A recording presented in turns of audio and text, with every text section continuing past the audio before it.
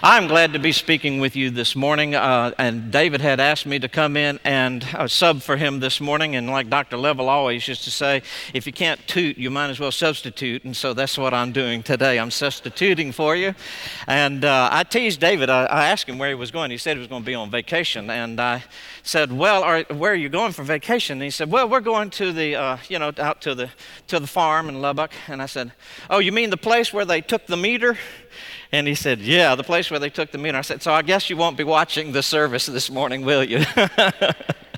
We hope that he's having a great time there.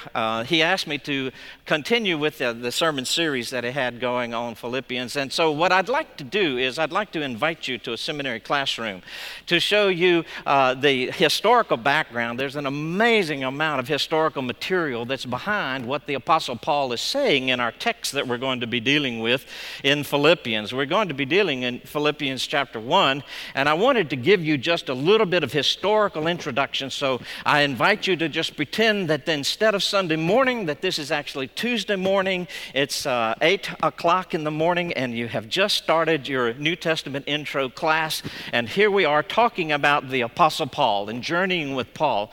The incredible background to Philippians is in the book of Acts. The book of Acts is that great deposit that Luke gives us. It gives a structure to the Apostle Paul and what he writes. And as I study the book of Philippians, I am ever more impressed how Paul takes advantage of the historical background of that particular city. And when Paul makes a certain statement, there's going to be in the mind of those that are listening an interaction. He'll say something and they will resonate with what he says instantly, like maybe you and I wouldn't, because we didn't share the same experience that Philippi had. And so since we didn't share the same experience, we're not going to have exactly the same reaction. For example, here in New Orleans, I could say Katrina, and already some of your stomachs are turning. There's just an immediate reaction that you have. Why? Because you experienced something together, and that word means something to you. And in the text that we have today, that's exactly what is going on. When Paul says certain things in our text, he's actually making allusions to the history of Philippi and the background of Philippi when he was there. So I invite you to a seminary classroom, and let's see what the Apostle Paul has to say that comes out of this background. The Apostle Paul was on the second missionary journey. It didn't really begin at the beginning because he had had a fight with Barnabas. This fight with Barnabas put him out of the will of God. This fight with Barnabas meant that he really was wandering around. You know that because Luke tells us very clearly that he went through the southern regions of Galatia, as you see here. Those are the southern regions of Galatia, and he wanted to go to Asia, probably Ephesus, and yet as Paul wanted to go to Asia, there's a question mark there because the scripture says that the Holy Spirit stopped him. The Holy Spirit prevented him. So here's something that Paul wants to do, and apparently he doesn't have the mind of God on it. He didn't have a good quiet time that morning because he was actually out of God's will, because he wants to go to Asia, but the Holy Spirit says no. All right, then as the text in Acts continues, it's interesting because then Paul says, well, if I can't go left to Asia, maybe I'll go right up into Bithynia and Pontus. Those are provinces of the Roman Empire that were on the southern shore of the Black Sea. And the Holy Spirit once again said no. You remember how last Sunday Pastor David made a point about the Spirit of Jesus told him no. And that is only one of two times that the Spirit of Jesus is used in the New Testament. And this is one of those times when he wanted to go to Bithynia. The Spirit of Jesus told him no. So you have this strong reaction of the Holy Spirit to anything Paul wants to do, and he can't get himself together. He can't go backwards because that's Galatia. He's already been there on the first missionary journey. He can't go left because the Holy Spirit said no. He can't go right because the Holy Spirit says no. So what can he do? He's getting a lot of no's, so he just follows his nose. He just simply wanders forward. And he's wandering through the region of Asia, and Luke says Mysia, which is a little bit further up. So he's wandering along, and what's happening here is that the Barnabas schism has actually left Paul drifting and without a mission mandate. The Spirit is resisting his every impulse. Here's an interesting thing about the Apostle Paul in the book of Acts. Every time Paul is out of the will of God, he has to have a vision. Think about it. The Damascus Road, what is that? It's a vision. And where's Paul? He's fighting God. It's Saul of Tarsus, and he's persecuting the church. And what does he have to have in order to get him on track? He has to have a vision. And that's exactly what's getting ready to take place here. Paul is off track. There's no missionary journey yet. He's just getting no's from the Holy Spirit. He doesn't really have a yes yet. And so he's wandering through Asia and on through the territory of Mysia and finally winds at Troas. And that's what makes Troas so important, because at Troas he has this incredible experience where he has a vision in the night. And as always, when Paul gets a vision, he finally gets on track. And that's what this video is about. So they passed by Mysia and went down to Troas.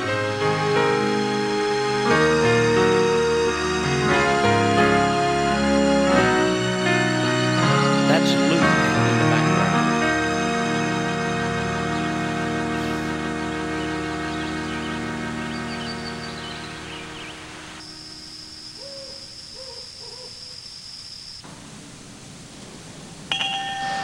During the night, Paul had a vision of a man of Macedonia standing and begging him, "Come over to Macedonia and help us."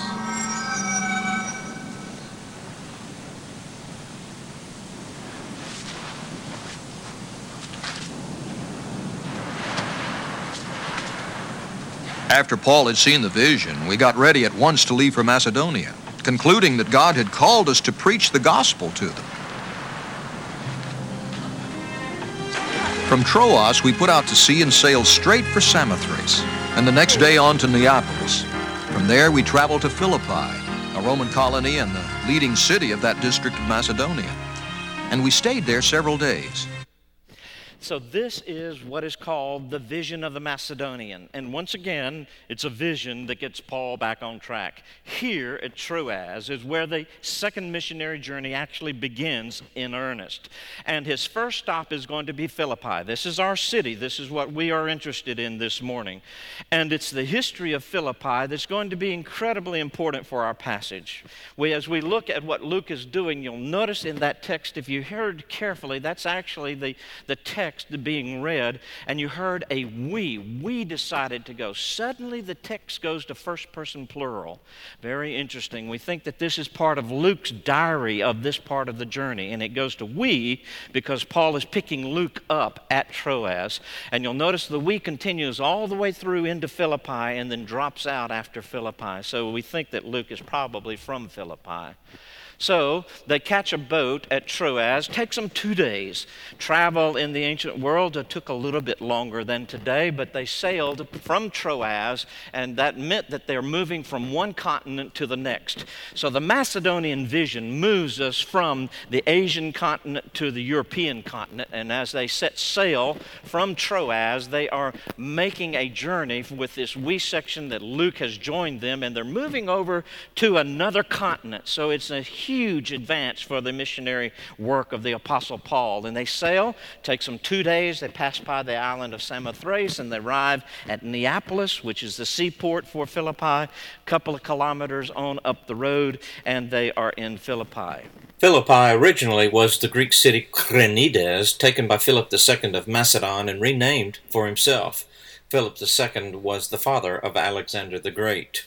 Commercially, Philippi was important for the gold and silver that was mined nearby at Mount Pagion. In the 2nd century BC, a little later, Romans took the area and established the province of Macedonia. Philippi became a Roman provincial outpost on the Via Egnatia Highway, the main route from Asia to Italy. Famous battles were fought nearby in 42 BC that brought the defeat by the League of Antony and Octavian of the forces of Cassius and Brutus, co-conspirators who had murdered Julius Caesar. After these battles, discharged veterans settled in the area, and Philippi was made a Roman colony. The Roman veterans made Philippi heavily Roman, and the status as a Roman colony was a high honor. A Roman colony was a little Rome out in the provinces. Being a citizen of a Roman colony meant being a citizen of Rome. One had all the privileges, legal protection, and status of a citizen of Rome. One just simply did not live in Rome. Later, Octavian defeated Antony in the naval battle of Actium in 30 BC, forging together all Roman territories east and west, and went on to become the famous Augustus Caesar who founded the Roman Empire. After Octavian's victory, even more Roman veterans settled in the area of Philippi. Paul moved through Philippi on the second missionary journey recorded in Acts 16, about 49 AD, during the reign of Emperor Claudius, who ruled from 41 to 54.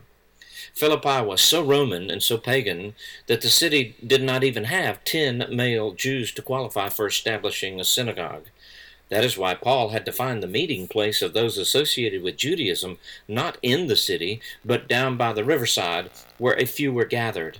There he met Lydia, the dealer in purple, who became his patron, offering her home as his lodging while he was in Philippi. That's the most important thing about Philippi, is that it is a strongly Roman city and a military city. These veterans from these wars that were being fought between Cassius and Octavian and Antony are veterans settling Philippi. Philippi is like a military outpost, kind of like our military post. And so it's very military, very Roman, because these veterans from the war are those who are settling in Philippi.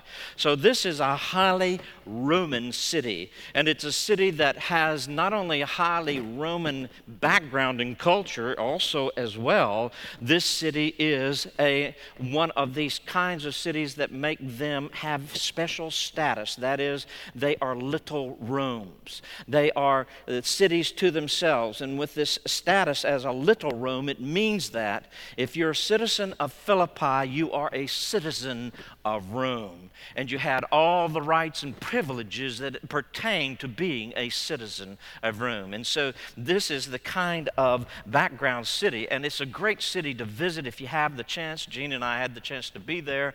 The excavations are interesting, and you get to even find the Via Egnatia. This would have been that main highway. This is their Interstate 10 that runs through town, so to speak. And that Via Egnatia has been excavated down to first century level, and so I'm standing on stones that probably Paul and Luke and others traveled down. You can see the wagon ruts in the stone there, and there's this theater there at Philippi, and this is where we encounter that storyline of what's going on in Philippi. Ended at the seaport city of Neapolis, which was the port of call for Philippi. Philippi was inland, only a few kilometers up from Neapolis, and Paul and company came to Philippi when they had many experiences as they worked in missionary endeavor at Philippi. Paul was able to convert Lydia at the riverbank. Philippi was a Roman colony, and so there was not a synagogue. There were not even enough male Jews here to establish a synagogue, showing how Roman this town was when Paul was here. He converted Lydia and her household, and they provided a place for Paul and his companions to stay while here.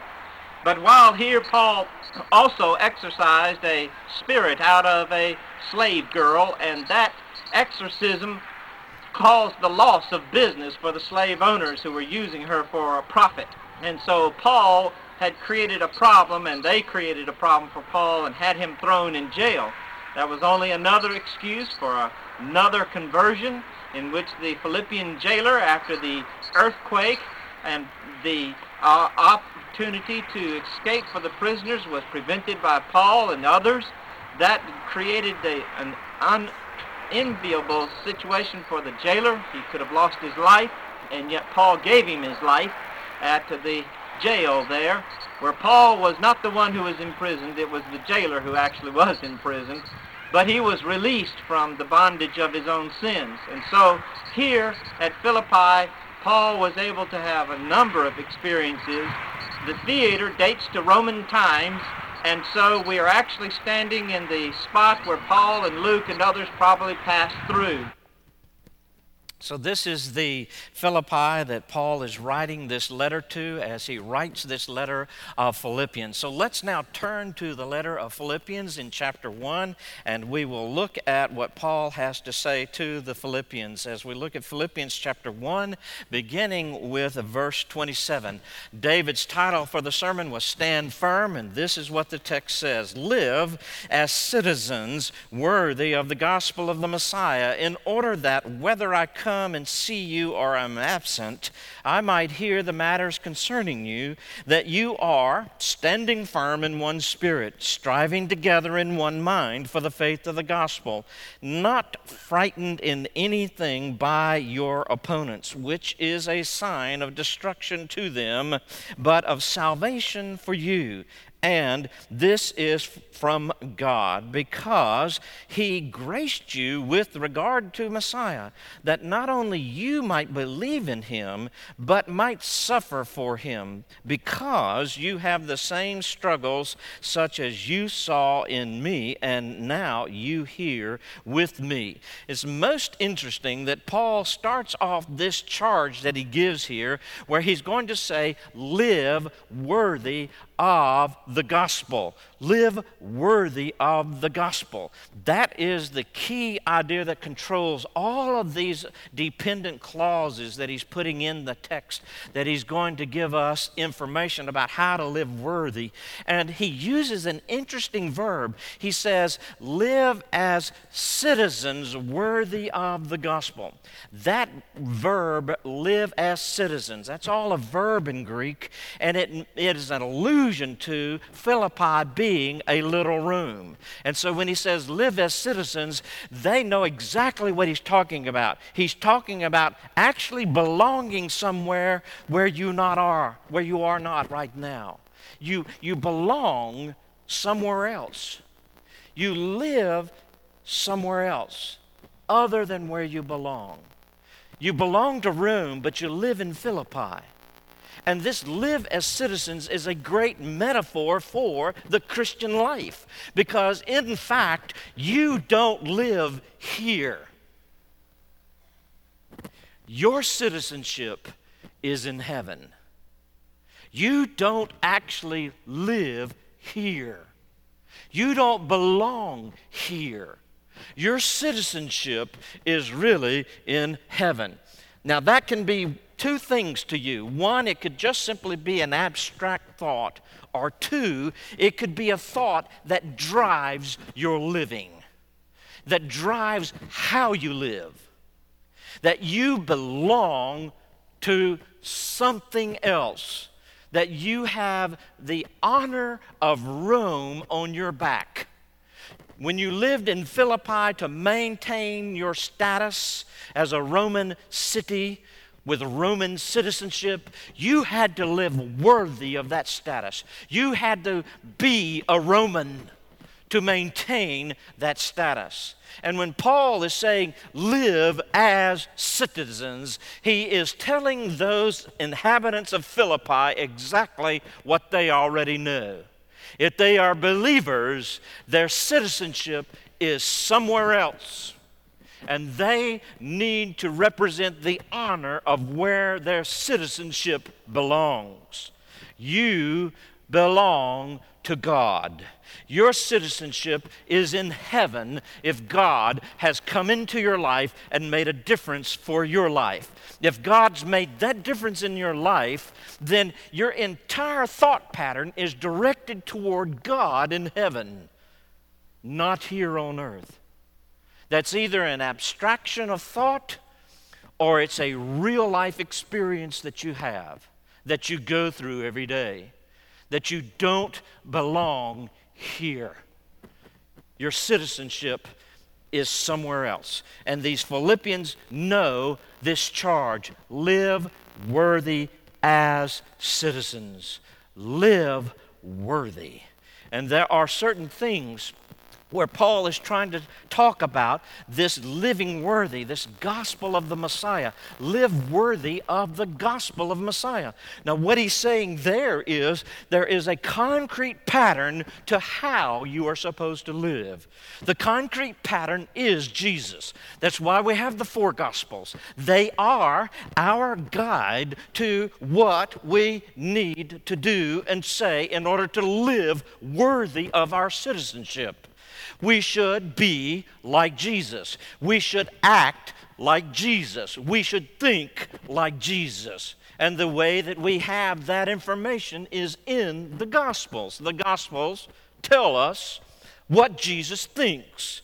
The Gospels tell us what Jesus does. The Gospels tell us how we are to be because they give us the profile of our living on the gospel of Jesus Christ. Now, how that plays out in Philippi, that always has consequences. When you're asking the question, what would Jesus do? It should change your life. If you ask that question tomorrow morning when you get up, your life should be changed. What would Jesus do? And if we really try to live on that principle of being worthy of the gospel, Jesus is the gospel, and we're trying to be worthy of Jesus. And if you ask that question tomorrow morning when you get up, your life should be revolutionized. Because Jesus gives us a pattern that is the pattern of eternal life, that destiny that gives eternal life, and it's going to have its impact on us. Live worthy, Paul says, of the gospel of the Messiah, in order that, whether I come and see you or I am absent. And I imagine David right now. He's not here this morning. And I imagine Apostle Paul not there at the church, wondering how they're doing. I know David has been praying for us regularly all morning this morning. I know that David has us on his mind. And that's the Apostle Paul. He's not there. And he's wondering, how are you guys doing? How is it going Sunday morning? Robert, the sound system's not going great. Are you hanging tough? Are you hanging in? Tony, the sound system's not going great. Are you hanging tough? Are you hanging in? Are you hanging in with it? How are you doing? I know David is concerned about how things are going this morning. And I know Paul is concerned about how his Philippian church is doing. How are y'all doing? And there are certain things that he wants them to do. He says, in order that whether I come and see you or I'm absent, like David is absent this morning, I might hear the matters concerning you. David would like to hear these kind of qualities, that you are what? Standing firm. Standing firm. That's an interesting phrase, standing firm. You wouldn't resonate with it. You wouldn't resonate with it, but a Roman military officer would resonate instantly with that, standing firm. It's the same verb that is used in military camp for the various formations that the Roman army would take. For example, you have this kind of tortoise formation of the Roman army. When they were besieging a city, they were most successful in repelling the rocks and the arrows that were coming upon them because they would take this tortoise formation. Or if there was a cavalry charge coming to them, they would take the stance. This is called the repel cavalry stance that these soldiers would take. And you'll notice the long spears in the front that would repel those horses. Those horses would not go into those spears. They would repel. And even if the horses did, they would be killed and the horses would be falling down on the soldiers. But the soldiers were supposed to stand firm. Because if you don't stand firm, the horses go through. and everybody behind you is slaughtered. So it was an incredible word for a soldier to hear his commandant to say, "Stand firm! The horses are coming! Repel cavalry!" You come together and you stand firm. You come together and you stand firm. That's a military image. And that's what Paul wants his church to do. In the midst of opposition and persecution, pull together, make rank, stand firm. And then he says, not only standing firm in one spirit, that spirit that makes that army stay together. He says, striving together in one mind for the faith of the gospel, striving together. What an incredible verb that he's used here. It comes from a verb that when we put it into English, we get our noun agony and our verb agonizing. It is the agon verb. Striving puts you in agony. It is the kind of labor where you leave your all out on the court. You put it all out there. And if you fall in defeat, it's agonizing. It makes my heart go out to these athletes in the Olympics when you see these incredible falls that they have. This is Alvaro Rodriguez in the 1,500-meter qualifying, and he had one of the most spectacular falls in the 2012 Olympics, and his face afterwards is just agonizing. He was agonized over it. Also makes me think of Morgan Usini, who was on the last lap of the women's 1,500-meter final. She was in the lead. She had it. And she stumbled. They don't know what happened. She's never stumbled before. And she was in agony. She had worked so hard for this moment. And she agonized over that. Anything that's worth living for, you have to agonize over. You have to agonize over your marriage. Anything worth living for, you have to agonize over. You have to agonize over your job. You have to agonize over relationships. You have to agonize with your family. Anything worth living for, you have to agonize. And if this church is worth it, if this church community is worth the gospel of Jesus Christ, you have to agonize. You have to agonize, striving together, holding together, striving together in one mind for the faith of the gospel. And then Paul says, not frightened in anything by your opponents. That is the Ides of March. That is the assassination of Julius Caesar. When Caesar was assassinated by Brutus and Cassius, and that set up the great conflict between the four generals, Brutus and Cassius on one side, and Octavian and Antony on the other side, and you had these four generals clashing in this huge battle right at Philippi.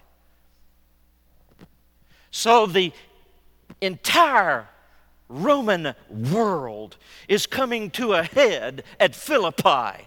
Four major Roman generals are struggling for the soul of Rome after Julius Caesar's assassination.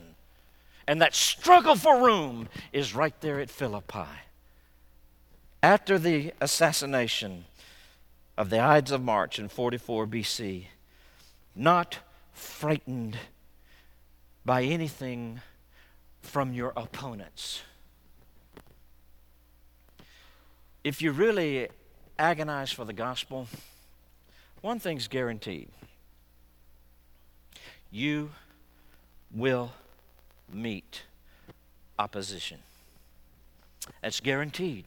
If you agonize for the gospel, if you actually have a witness, you will meet resistance. You will meet opposition. No sense of opposition? Devil has nothing to worry about. Because you're not striving together. You're not agonizing over the gospel of Jesus Christ. That opposition then is to be expected. And Paul wants to know that this church is dealing with that opposition well. Not frightened in anything by your opponents. They well know that even your best friend can be an opponent. Even somebody that goes to the Senate with you can be your opponent. Not frightened even by your opponents, that you're ready for anything because of Jesus Christ. Because, why? Paul says, which is a sign of destruction for them, but of salvation for you. A sign of destruction is like what was inevitable for those conspirators of the assassination of Julius Caesar. A sign of destruction for them was simply that battle of Actium that was going to be fought. That was the sign of destruction, because inevitably you win by force and you lose by force. And so their very choice of how they're trying to conquer is their defeat. You don't win that way. Jesus Christ presents an entirely different paradigm of winning. You don't win by force. You win by love. You don't win by conquering. You win by dying. That's a strange picture of victory. A man hung on a cross, a Roman cross at that. A strange picture of victory. But that is the very victory of God, the cross of Jesus Christ. And so God is telling through Paul these believers in Philippi that even though your opponents are strong, and even though they may take your life, even though they may throw you in prison, even though you are going to get opposition, that's not the end of it, because they are not sovereign. Only God is sovereign. And so God will have the last word. And that's why Paul says, which is a sign of salvation for you, because that is from God. Because God has guaranteed the result of anyone who follows Jesus Christ, that the victory that they will have is the victory of the cross. And then he says, because, why would I want to do this? Live worthy. What is that? Well, you are striving together. You are doing these kinds of things that pull you together. But why? Why do this? Because, Paul says, he graced you with regard to Messiah, that not only you might believe in him, but might suffer for him. He graced you with Messiah, that you would have the opportunity to believe in him. And that is the privilege that you have this morning. The privilege you have this morning is believing in Jesus Christ. And if you are listening to me and you're recognizing that this kind of living, this kind of powerful living is just simply not in your experience, you can know that if you made the decision this morning to accept Jesus Christ as your Lord and Savior, he would give you the power for life, not only for living this life, but for eternal life. And that by believing in Jesus, you would have eternal life, because God sent his Son into the world, that whosoever believes in him should not perish, but have everlasting life. And you could have that life even this morning. But there is a price to be paid. Oftentimes we say salvation is free. On the one side, that is true. On the other side, it is not. Salvation is free, but it is costly. Because Paul does say, not only that you might believe in him, but might suffer for him. Why? Because you have the same struggles such as you saw in me. Now, what struggles did they see in Paul? Well, when he was there in Philippi, he was in jail. He was dishonored by being thrown in jail because he had cast out a demon, a pythoness spirit, out of a girl there in Philippi. And her masters lost their business, and they lost their income as a result. The gospel changed somebody's life, but somebody lost an income. And they're not going to be happy about your messing with their business. So someone gets saved, but it changes somebody's business. That's what happened to Paul. And so he cast out the demon out of that girl, and those who owned her as a slave lost their income, and they had Paul thrown in jail. And so there's Paul thrown in jail because of his gospel testimony. And he's saying, which you saw in me. And that's what they saw, Paul and Silas in prison. And then he says, and now you here with me. It's interesting that Paul is still in chains. He was in chains in Philippi, and when he's writing this letter, he's in chains. Now that's an odd way to conceptualize a privilege. Oh, I got a good privilege for you. Guess what? You get to be in prison. Guess what? You get to suffer for Jesus. But that is what Paul is presenting to this church. He's presenting to them the paradigm that he lived. He said, I showed you how I lived, and how I lived is how you should live. And that is the question for us today. And that is the question of, how are you doing here in New Orleans? Are we living as citizens worthy of the gospel? Is David going to hear that we're standing firm, striving together, not frightened of anything? Because we are living worthy of the gospel of Jesus Christ. Would you pray with me? Our Heavenly Father, we pray that you would speak to our hearts in this time of invitation, that we would find ourselves ready to dedicate our lives to living worthy of the gospel of Jesus Christ. May we hear your word to us in such a way that you will change our lives. And as we have the opportunity to respond to this message, we pray that you would help us to live worthy of the gospel here in New Orleans, whatever that takes tomorrow morning when we get up and we go about our daily business. Help us to be thinking about living worthy of the gospel of Jesus Christ. In Jesus' name we pray. Amen.